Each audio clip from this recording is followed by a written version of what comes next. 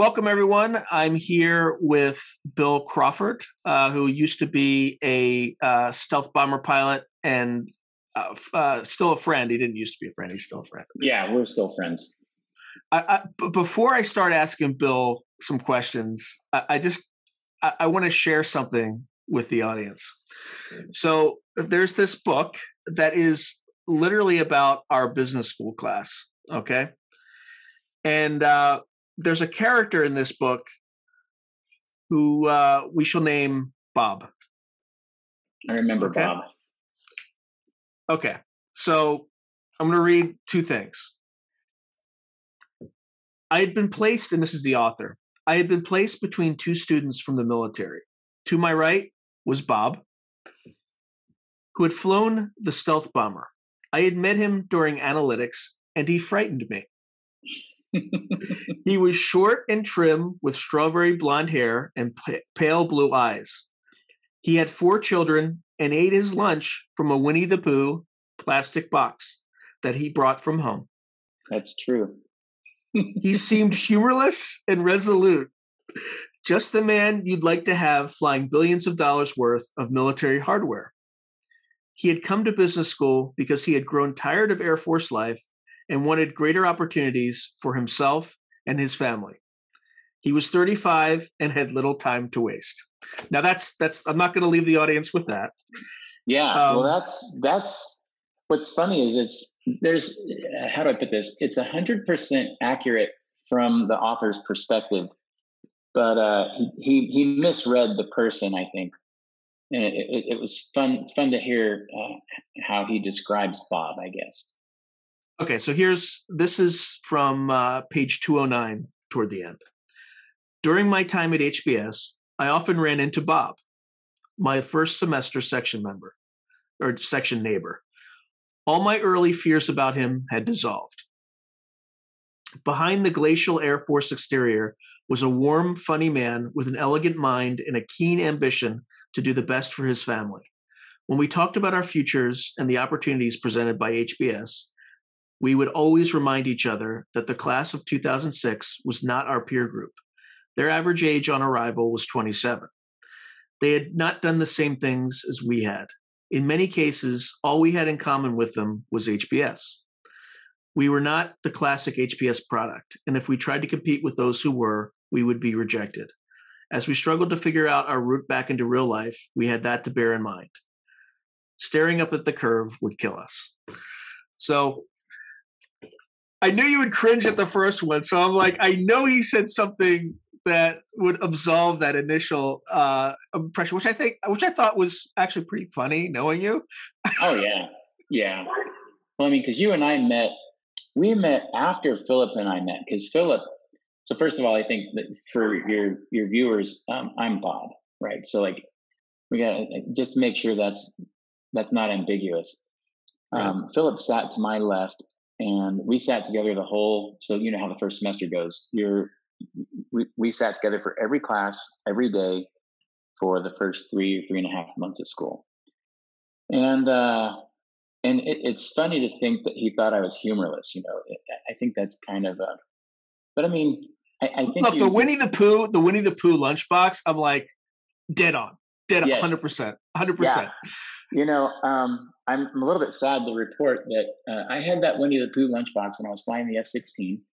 So like I got it in probably 1998.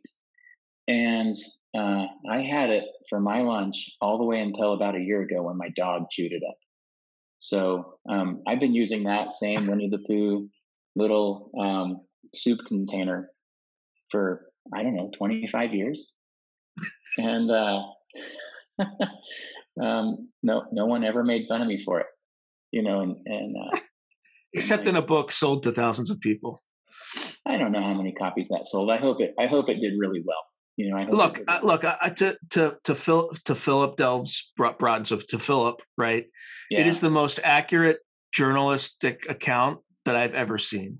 Now that's not necessarily high praise to be honest. Because I hold journalists in like lower esteem than politicians, mm-hmm. but It is the most accurate account because I when I've read it, I'm like, yep, that's true. That's true. Yep. That's accurate. That's accurate. Yeah. And I know a lot of our classmates didn't like it. Right. Yeah. Yeah. Well, I think there were a couple of people that weren't portrayed, I think, in a way that that reflected their best, and I think that's unfortunate. But my personal experience with the book was it was like reliving the best parts of business school, and some of the chicanery and some of the nonsense that goes on there. But I don't think it was written in a way that shed a negative light on the school, although the school felt that it was kind of a okay, well, that I thought it was great. It was a really nice way to portray an immersive experience at the Harvard Business School, and probably if anyone who watches this and disagrees, I'll probably take some heat, but I appreciated what Philip wrote. Yeah, look, I did too. But to be fair, though, right? He actually had toward the end, he had a very positive portrayal of all the former military officers. Yeah, yeah, and I think people who look at the military from the outside, it's easy to be frightened. It's kind of funny because even like I work at a church university now as a professor, and even now, I'm Mr. Mellow. I'm Mr. Let it go, easy going.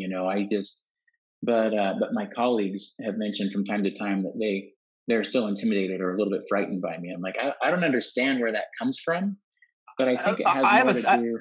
I have a theory. Well, sorry, I didn't mean to cut you off, but I have a theory, and then you're probably going to say, I don't know what you're going to say, but my theory behind that is military culture is extremely direct, and there's no time to put a bow on things, and it makes you and the organizations you run much more efficient.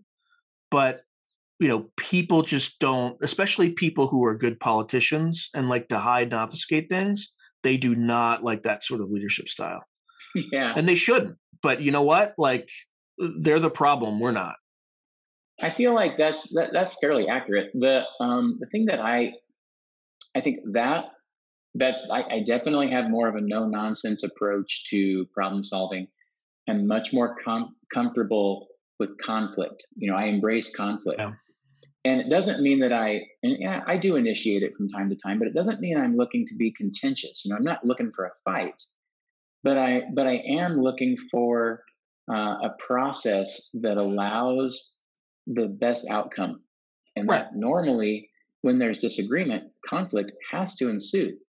And when you avoid it, you don't get a good outcome. And so, and I think that's something that I still carry with me. But as far as like my I'm not gruff. I feel like I'm a lot more understanding, empathetic, kind, thoughtful. All the things you would want in somebody to get. I've become a lot less that way. Yeah, because people in business tend to solve for themselves and not for the organization, and I'm much quicker to kind of throw that out the window. But because I would come into it thinking that everybody was out for the better part of the organization. I was consistently disappointed. And after a while, you're like, you know what? Like, I was giving all these people the benefit of that, but they're solving for themselves. Full stop.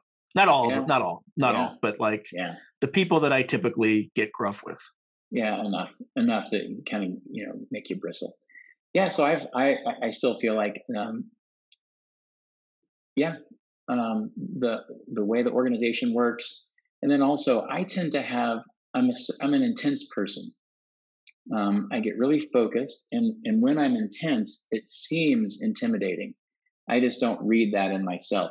I'm focused. I'm trying to think. I'm processing, and the expressions that come across, especially if I have a military history, seem a little intimidating.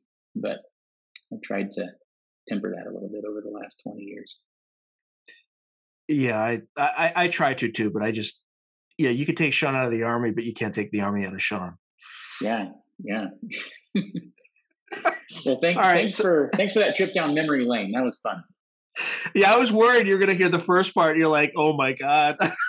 No. Even when I read it the first time, I thought, that's funny. I just think, oh, okay, well, I got to work on that. It's like Well, getting a 1-star review in my business. I'm like, okay, well, yeah, they're not wrong. like when I read it, there were aspects of it that I thought were accurate, but the when I first met you, I didn't. You didn't come across as humorless to me at all. So I was surprised that was his first take on you. Yeah. But the Winnie the Pooh lunchbox, like the family man in contrast to the kind of stealth bomber, like that juxtaposition. Right. I'm like, that is dead on. Like Bill is the kindest, nicest, like one of the kindest, nicest people I know. Yeah. And so like his read was definitely a little bit off at the beginning, but there are parts in there that just, without saying anything about like your personality, just that juxtaposition of like stealth bomber pilot and Winnie the Pooh lunchbox or box. I'm like, yep, that's Bill. Yep. And then, but to his credit at the end, right? He like the stuff that he said about you at the end, I think made up for it. It made for a good read. So yeah, Philip and I are still friends. It's we don't talk very often, but occasionally we connect and we get Christmas cards from each other. Okay, now we're probably like 5 minutes in, and people are like, "I clicked on this thing so I could like see and learn about a stealth bomber pilot." So yes. I'm going to ask you the most open of open questions, and then I'm going to stop interrupting you like I have been doing. But again, I don't know if you can do that. I mean, give it your best shot here. I'll try. How did you become a stealth bomber pilot? This is so ever since I was a little kid, I wanted to fly.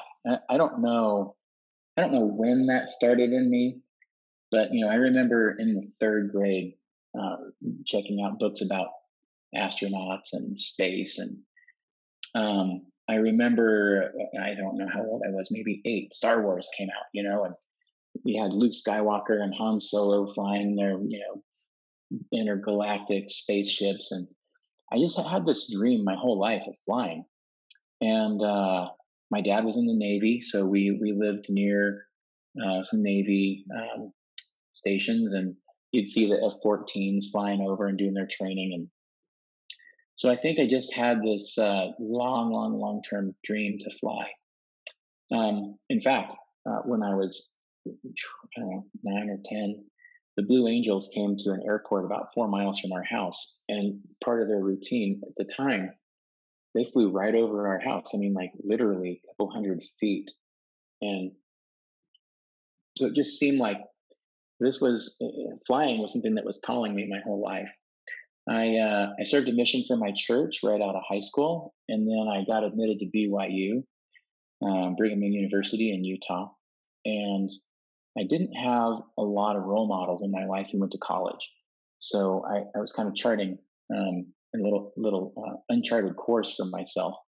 In fact, I showed up there with enough money to pay 1 semester's tuition and a couple of months of rent, and that was it. And somehow I stayed continuously enrolled, financed the whole thing, got my pilot's license. I understood the criteria for being selected as a pilot. I just worked really hard. So physical fitness, academic fitness, leadership skills, and eventually got selected for pilot training. That's a year-long deal. Now, when you went to BYU, did you do ROTC or did you just self-finance the education? So at the time, I was too old for a scholarship, so I actually paid for my own school, even though I did do ROTC. Ended up getting probably 2.5 years in, they had peace broke out in the world, and all of a sudden the Air Force was cutting back. And the year that I got there, I think 21 cadets got pilot slots at BYU. This is just BYU. Then a year or 2 later, there were just huge budget cuts, and the Air Force had a glut of pilots, and they decided they weren't going to train too many more. And they cut the number of slots for ROTC to 100. This was like for the whole country. So there's 140 ROTC detachments, 100 pilots. And this is going to sound wrong when I say it, but one of the guys told me, "Hey, look, you're probably not going to be a pilot because there's only 100 slots."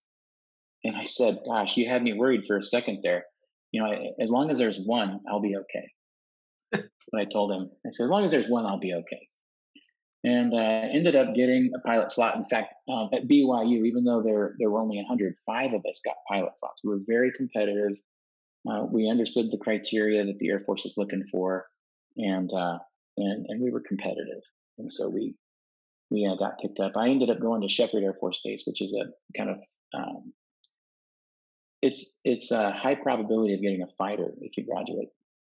And so from there, flew the F-16 for a couple of years.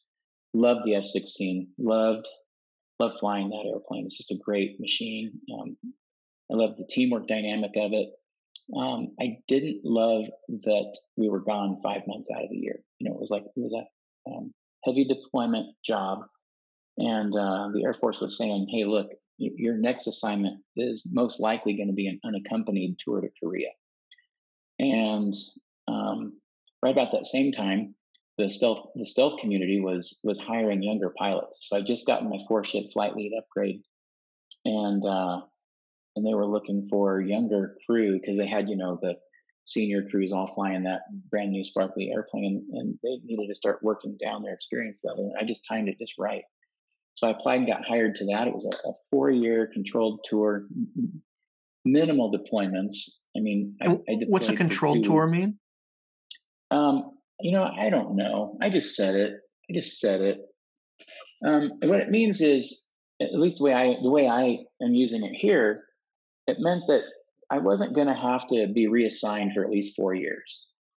Okay. So as a military officer, usually you can expect 18 to 36 months in a station before you move. And this was going to be a nice 4-year, and some guys had done 6 or 8. And I just wanted a good family life.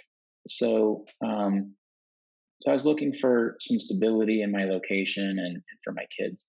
And this was going to provide that. It also just happened to be, at the time, the most prestigious flying program that the Air Force had. And so probably in the world. Yeah, I mean, if you think about it, well, I don't want to, there are people who've done some really prestigious things, but this was up there. And just because they were looking for younger people, I happened to meet the criteria they were looking for and applied and got in. So flew the T-38 as an instructor for a year to kind of build a little more experience, and then went into the stealth bomber and just had a really great time. Really appreciate the time that I had flying with those guys. But that was my path. What exactly is a T-38, and how's it related to a stealth bomber? Oh, so the stealth bomber, very expensive to operate, and I might be saying things a little wrong. So take everything I say with a grain of salt. I'll give you the truth as best I can, but my memory is not always that sharp. I think it costs about $20,000 an hour to operate a stealth bomber. So we go up for an average training mission of 4 hours. What's $20,000? $80,000. That's a staggering number if you think about it. $80,000 to do one training sortie for 2 pilots. So in order to keep the pilots proficient, but also keep the budget under control, they have the T-38. T-38 cost, I don't know, $2,000, $3,000, $4,000 an hour to operate, and the pilots will fly in that. It's a twin engine, short wing, fast airplane. You'll see the most common view of these would be on Top Gun. The black MiGs from the early days. Those were F5s, but they're the same airframe as the T-38. So you can see that's what the airplane looks like, and there's just 2 seats in it, and you just go out and do aerobatics or low-level flying or formation or navigation, whatever your heart desires in that airplane. So we did. Go ahead. And then did you ultimately spend 4 years as a stealth bomber pilot, or longer? No, yeah. Let's think. So I got there in 2000. It was about 4 years. Yeah. It would have been 3 as a stealth pilot because the first year was just T-38. and then upgraded to stealth pilot, and then a year later, mission commander, and then flew in the Iraq conflict, and then a few months after that, took a different direction. And well, that's how we met. Yeah. How many pilots are on that thing? It's like two co-pilots, right? There are two pilots. They call it a mission commander and a pilot just because they don't want to say co-pilot because that would make one of them feel bad. Yeah, that sounds like Air Force. That sounds like Air Force. Well, the Air Force, I think they do have pilots and co-pilots in other aircraft, but they wanted they wanted us to feel special. So they called us pilots and mission commanders. And how many real-world missions did you fly in the stealth bomber? Actual combat missions, just one. But gosh, I don't know the actual numbers, but I think the average stealth pilot, probably half of them fly a combat mission, half of them don't. And I can't remember the last conflict that the stealth was involved in, but I think that it's been a while since they've seen active combat. Even in the Iraq War, well, the beginning of the Iraq War they did, but anything subsequent? Yeah, so I can think of, I know they were involved in Kosovo. I know they were involved in Afghanistan in 2000, 9/11, 2001, right? And then they were involved in Iraq in 2003. And then the only other one I remember is some limited action in Libya when the U.S. went after, I think they went after Muammar Gaddafi, but I can't remember for sure. But I think there was some news on Libya engagements there. Otherwise, I don't think there have been. I'm not aware of any. I can't remember any right now. Huh? And why? How is the stealth bomber program related to the stealth fighter program? Is it like the same group of pilots, or is it? No. And it depends on what you mean by stealth fighter, because that term is sort of it's taken on different meanings over time. The original stealth fighter, the F-117, there were some people who flew that flying the B-2 bomber, but typically, it's just like I came from the F-16. It was just another program, completely separate. Now they'll call the F-22 or the F-35 are also considered stealth fighters. And the programs run independent of each other, but they do coordinate. They do train together. So they'll go out and I don't actually. I could say I can't talk about the nature of the missions, but that's true because I really don't know a lot about them. Well, and I mean, yeah, that's actually a good question because you never really, which is kind of odd. You hear about the F-22 and the F-35. The F-35 is specifically, it's usually in the context of the Hangar Queen that it is. Oh gosh, don't get me started on that. I don't know a lot about it, but I feel like we could have done a better job with that program. Yeah, but you never hear about, you hear about those two all the time, but you never really hear about the Nighthawk. Like what sorts of missions it does, and that was the one that was the airframe that was shot down over Kosovo, right? Or was that a bomber? I think I can say that we lost an F-117 in Kosovo because that was public news. But as far as how it was lost, why it was lost, or anything else, I really probably can't talk about it. But they basically retired those airplanes. That's why you don't hear about them anymore. They've been retired for a long time. And they both, the B-2 and the F-117 both rely on stealth techniques to avoid radar detection, but they do it differently. I'll just put it that way. So there were different engineering requirements and different constraints that led to different way of planning and flying the two airframes. Okay. And in terms of let's talk a little bit about the mission that you ran. Talk me through that. Like, how did you train for it? How did you prepare for it? And then what was it like when you ultimately executed? So when you first start flying the stealth bomber, they start doing some long duration mission training, and your first step into that is a 24-hour simulator. So imagine getting in a simulator and just flying the thing for 24 hours. And it's kind of interesting because there's no real, I mean, there might be a console operator up there, but I think at some point during the night, it's just you and your crewmate in the simulator flying the airplane. So then you'll do a couple of longer missions. I did a 24-hour live weapon drop in Nevada. I did a 20-hour, and I can't remember if this is before or after the Iraq conflict, but I did a 20-hour mission where we took off out of Missouri. We flew west off the west coast of Oregon and Washington. We dropped some bombs on the target range in the snow in Alaska. Flew directly over Mount McKinley, and then headed down the Aleutian Islands at sunset and landed in Guam the next morning and went snorkeling in 80-degree water. So it was kind of I'll never forget that day, like that's a pretty interesting day. And then the specifics for the Iraq conflict, the 2003, we actually, as a group, mapped out the targets that we were going to hit.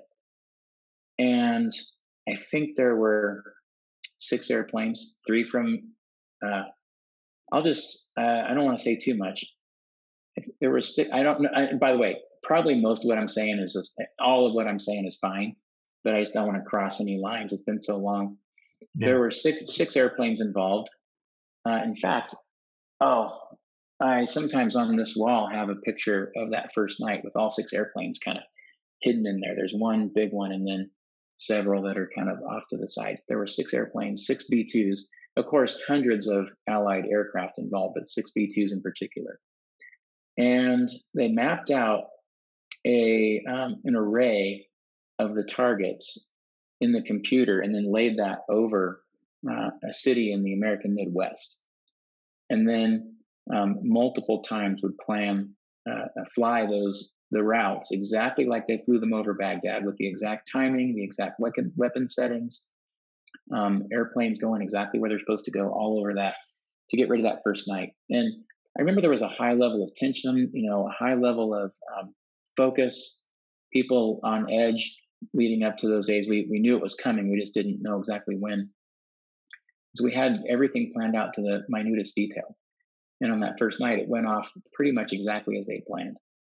And then we looked at each other and went, "Oh, hey, there's going to be another night. Hey, there's a night 2. Hey, what do we do?" And we started, and we ran into what's called just a normal planning routine. There's a planning cell, mission planning cell, probably has 10 pilots in it, led by a lieutenant colonel who's got a lot of experience.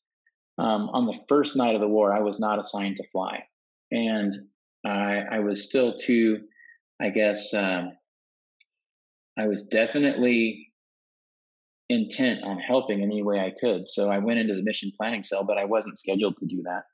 I wasn't assigned. And the lieutenant colonel in charge, his name was Vooter. I call him Vooter. That was what we called him. And Vooter kind of looks around the room and says, "Hey, there's a lot of people in here, and I know you're not all scheduled. So if you're not supposed to be here, I kindly ask you to leave." And not one person left. I just sat there like, okay, well. Then, nonchalantly, Vooter comes up to me and he's like, "Hey, merge." I'm like, he's going to kick me out. He goes, "The colonel's going to be here in a few minutes and the trash is looking a little full. So would you mind emptying the trash out?" So like my role on the first night of the war was literally sitting in the mission planning room, emptying the trash so that it would look nice for the colonel when he came in. And by the way, I think you want the room to look nice, right? We're professionals. Right. We want to make sure things are in order. Then I went down to the flight line. Were you a captain or a major at that time? I was a captain. Yeah. Okay. I never pinned on major on active duty. So I was still a fairly young, inexperienced captain. I just finished my mission commander upgrade training, and I was anxious to participate and help. As the first days of the conflict went on, I did get assigned into the mission planning cell. Spent a few nights there, and then it was my turn to go get ready to fly. So you pop out of mission planning, you go home and rest. Someone else plans your mission, and then you come in for a practice run. So you actually they still do the practice run, but they do it in the simulator. So they plug in Baghdad or wherever it is.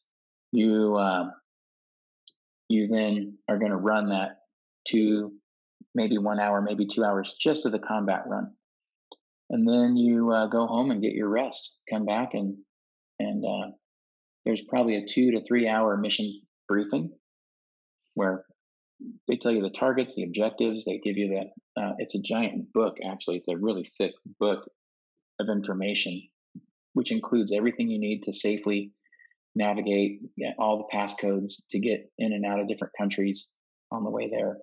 And then everything you need to know if something goes wrong, survival, escape and evasion tactics and resources. They review it all with you. So in other words, like what the local flora and fauna is in that particular region, where to hide, where do they give you information on, like where other units are that could help, like friendlies, things like that? Oh gosh, at this particular time I don't remember that, but I think it's because if you think about it, we're still in the phase before any kind of ground troops have rolled in. So there were ground troops. There were certainly ground troops in there. It's just I will put it this way: not conventional. The location of those troops was not. We did not have a need to know, right? So that wasn't going to be revealed to us.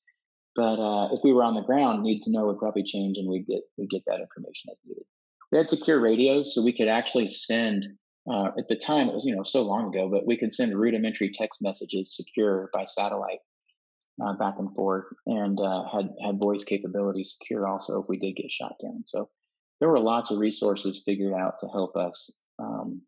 Here's a crazy question that I don't even know the answer to, so just don't judge me when I ask this. Yeah, I might not either. I would think the answer is no, but we'll find out. So you typically hear of like U-2 pilots with a little like poison pill that they have. Did you have anything like that? Well, they gave us a gun with one bullet. I'm just kidding. No, that probably wasn't a sensitive joke. We didn't have anything like that. The goal for us was to complete the mission, survive, and do it honorably. Now, did they give you any? You hear about these go pills? Did you have anything like that? Oh yeah, yeah. In fact, I remember specifically not using them, and not for moral reasons. I read some articles about the media often misinterpret what's going on, and hey, these guys had go pills and it made them more aggressive, and that's why they made these mistakes and killed innocent people. And you're like, that's not really how it works. It makes you a little more alert, a little more. I think that's it. Just alertness, focus. They're appropriate for the right time. I found myself on this mission, and our mission was 36 hours. It was about 18 in and 18 back. And most B-2 pilots make the mistake. You're just so excited, you're like, your mind is wrapped up, and you're going to fly into a situation where you could be killed, where you could hurt innocent people inadvertently. Or at the very least, if you're successful, you're going to do a lot of damage to enemy equipment and capabilities. And so they're just excited. I took the approach, and I was flying with my squadron commander, and I told him, I'm going to fly as long as you want me to fly. But if you get in the seat next to me, I'm going to get out. and I'm going to rest. So during my 18 hours over, I spent quite a bit of time in the back reading magazines and stretching out, and I did some, light exercises, and I slept. And I did that because I have heard that most pilots for the first 18 hours they're so wound up that they just both stay in the seat, focused all the way there, all the way across the target, and then once they're coming off target, they both had this huge letdown. And I wanted to avoid that, so I took the approach. I'm going to try to stay relaxed and be fresh when we come off target, and it worked really well. So my crewmate, he was able to get some rest, 3 or 4 hours of rest actually, and then I was able to switch out and rest. And I didn't want to take the go pills during that time because I knew in a couple of hours I was going to need to sleep. And if I had just taken a couple of those go pills, I might not get the rest I needed. So I may have set the record for the most sleep during a 36-hour stealth combat mission. I probably have it. I probably still have it, actually. Nothing wrong with that. I was just proactive in managing it. Here's another morbidly curious question. You were on a flight for 36 hours. Yeah. Like, is there like a bathroom on board? Yeah, there's a place it's a little potty in the back, and you don't use it. You don't use it for your ordinary liquid use because you don't want to fill it up. So we had typical Air Force issued piddle packs, which are just a little plastic bag with. Some of them have a sponge, but most of them have a little powdered agent that when it gets wet, it turns into a gel. So you I don't know if you're familiar with those, but you pee into them and then it turns into a solid and it doesn't drip out. It's kind of hygienic and sanitary. And we use that for most of our business. And, I don't think I ever used the sitter.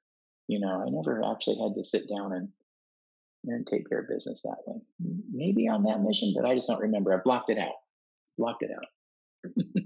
Yeah, we weren't so fancy in the Army. We just there wasn't room in your hardware to accommodate that. Yeah, well, not like a latrine, but not inside the tank.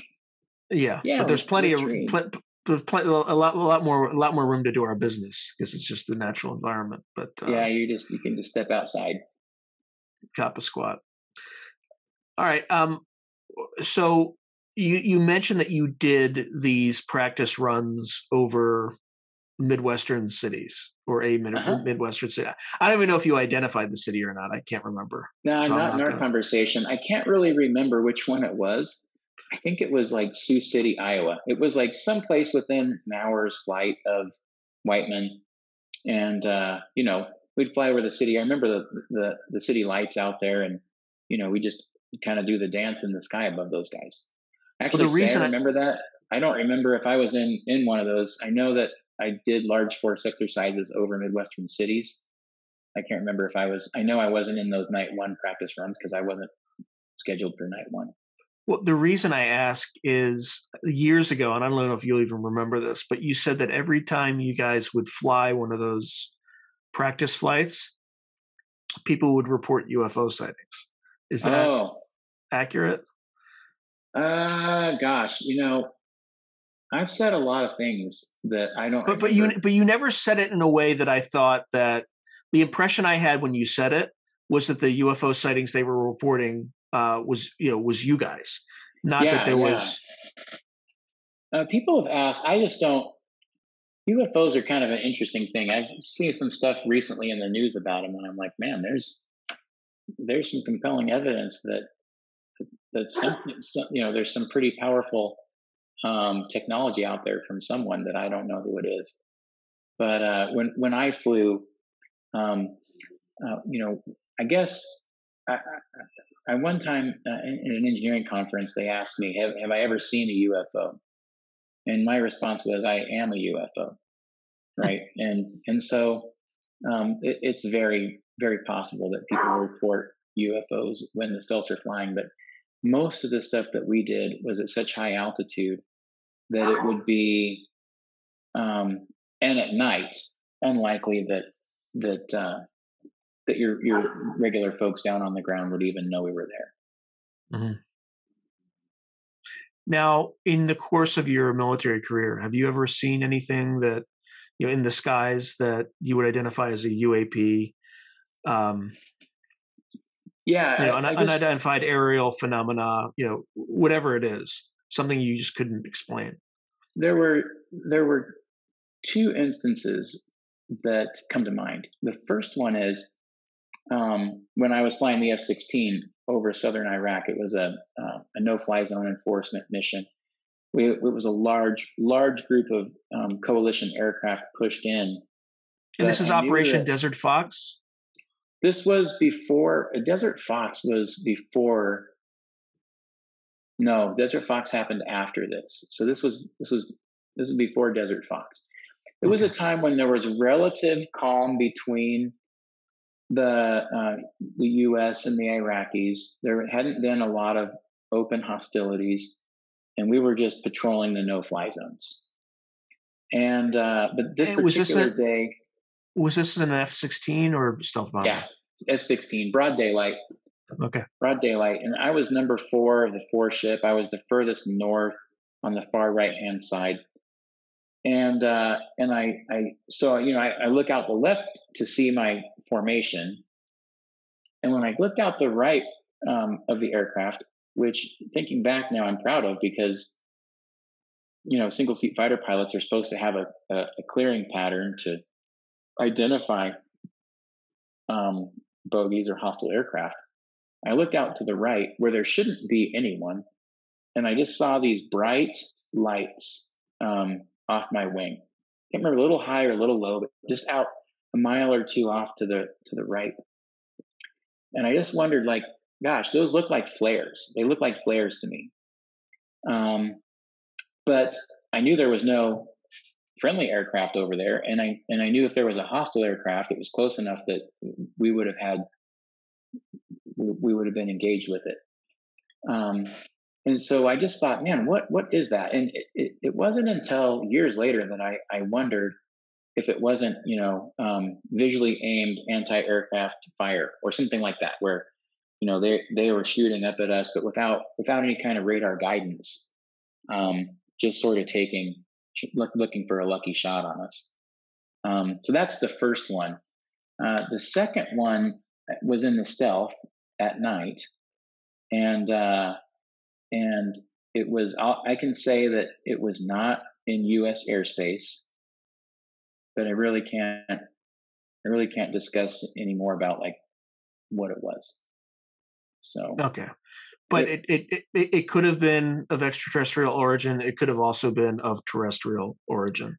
Most likely, it was a human phenomenon, human generated phenomenon. But I really can't, because of the sensitive nature of the context of the situation, I really can't talk more about it. But it was such that it happened so fast that you really didn't get an opportunity to actually see it or classify it. So in other words, and when I say so fast, it's not that it was moving so fast. It was just you recognized the phenomena. We were like, oh, what is that? And then, that's, our sensors aren't picking it up. No one's telling us about it. And there's something flying in our vicinity that wasn't supposed to be there. Okay. All right. I won't push on that anymore. I just wanted to. But that one, like the likelihood that was non-terrestrial is very low. Let's just say. I think that's fair to say. Yeah. The first incident you reported, though, sounds more like it's, closer to 50-50. I just don't know. It was like I'm flying over Iraq, looking out the window. I'm like, I know I can see bright lights out there in broad daylight, but I don't know what they are, where they came from. Was it like a flash, or was it more sustained? No, they were sustained. It was like, man, what is that? Staying in the air. But like I said, I've heard that flares do that. I think that anti-aircraft artillery, you'd actually see some black smoke or something like that. And Yeah, you would see some smoke. With flares, you would see like a descending arc. Is that what you saw? you might. I don't remember seeing that. That's the funny thing, right? Is like I just remember seeing like three, four, or five of these bright lights in the sky, kind of spaced out as though something had ejected flares. But my situational awareness at the time was there are no aircraft over there, so I'm not sure what it was. All right. Well, I'm not going to put you on the spot and ask you what you think it is, but because you don't know. I mean, it sounds like you don't know. You just don't know. Don't know. Yeah. Did you report it? I don't remember. Probably. You get back to the ground and they ask you everything that happened, and it seemed like something I would have brought up, but I don't remember. Okay. All right. Yeah. And I imagine if it raised any alarm or concern, you would definitely remember it, right? If somebody like came and said, "Well, remember the thing you said? Like what? Yeah. Can you tell us a little bit more?" Yeah. No one followed up with me. And I may not have brought it up. It's just one of those vague memories that I was like, that's weird. I don't know what that is. And I remember not reporting it on the radio. Remember just kind of, because we tried to keep radio quiet when we were in Bad Guy Land. And so, I mean, maybe it was another coalition aircraft that ejected some flares that I just didn't see, but it was awfully close for that to be the case. And maybe it was ground fire. I just don't know. Do you recall the relative size, or I guess you couldn't really judge distance or anything like that? No, yeah. I mean, it was a mile or two off my right wing, and I thought for sure it was flares, but I just couldn't figure out like who's over there. Because to my recollection, I was the furthest should have been furthest north in that particular situation, and there wasn't any reason for anything else to be over there, but there was. Were there any Allied forces like the Brits or anybody else in theater at the time? The way I remember this particular day, I think it was a larger force package, but like I said, we knew where everybody was, right? We had our assigned areas and responsibilities, and this was an area where there shouldn't have been anyone else. So it was probably the Navy, now that I think about it, because the Navy is famous for being where they're not supposed to be. Well, I mean, was it near the water or was it like in the desert? No, we were multiple miles into past the no-fly zone, So, but the Navy, they operate in those same airspace. We all work together. We're all friends. Yeah, they would still tell you, right? Well, if they knew where they were. I'm not sure whether or not you're serious right now. Yeah, I'm actually a little serious. Yeah, the Navy, they just fly by a different set of rules. No, not lost, but they don't necessarily follow the same strict protocols that the Air Force is used to. The Navy's a little more, hey, go where you need to when you need to. So that kind of sounds like the Marine Corps. Yeah. They're just a little special. I feel like I'd fit right in the Navy. I think I would have had a great time flying with those guys. So I don't think I could say the same. Yeah. I mean, I tried, but like the last test, like my head just couldn't fit in the jar, man. Yeah, exactly. I'm just kidding. I love Marines. They're the best. We trained with them at the National Training Center, and they were always fun. So awesome. Any advice to stealth bomber aspirants? If you're a person who wants to fly a military combat platform, I don't have a lot of there's going to be all kinds of, the modern way to get in, the way to succeed and all that. The rules probably changed so much since I did it that I wouldn't have a lot of advice for that. But I would say figure out what they're looking for, understand the criteria, and then just be relentless in making sure that you meet those criteria better than anyone else. And if you're willing to do that and you're physically qualified, your chances are pretty good. So it surprises me how many people give up when they see something is really hard. Mm-hmm. They'd say, well, the chances of getting into a military flying slot, I don't know what they are, 1 in 100, 1 in 1,000. Well, that's only because most people give up. Of the people who are qualified and relentlessly focused on it, the chances of success are very high. And so I think that's my best advice is if it's something you want to do, put your mind to it and then get to work. It's basically the same advice one would give to somebody who's trying to be a writer or trying to start a YouTube channel. Yeah, or open a small pizza place, or get into Harvard Business School. That's right. They say they accept like 1 out of 9 applicants at Harvard Business School, but the truth is, of the people who take the time to understand the criteria, who then prepare themselves for it, and who are determined, I bet the admissions is 75% or higher.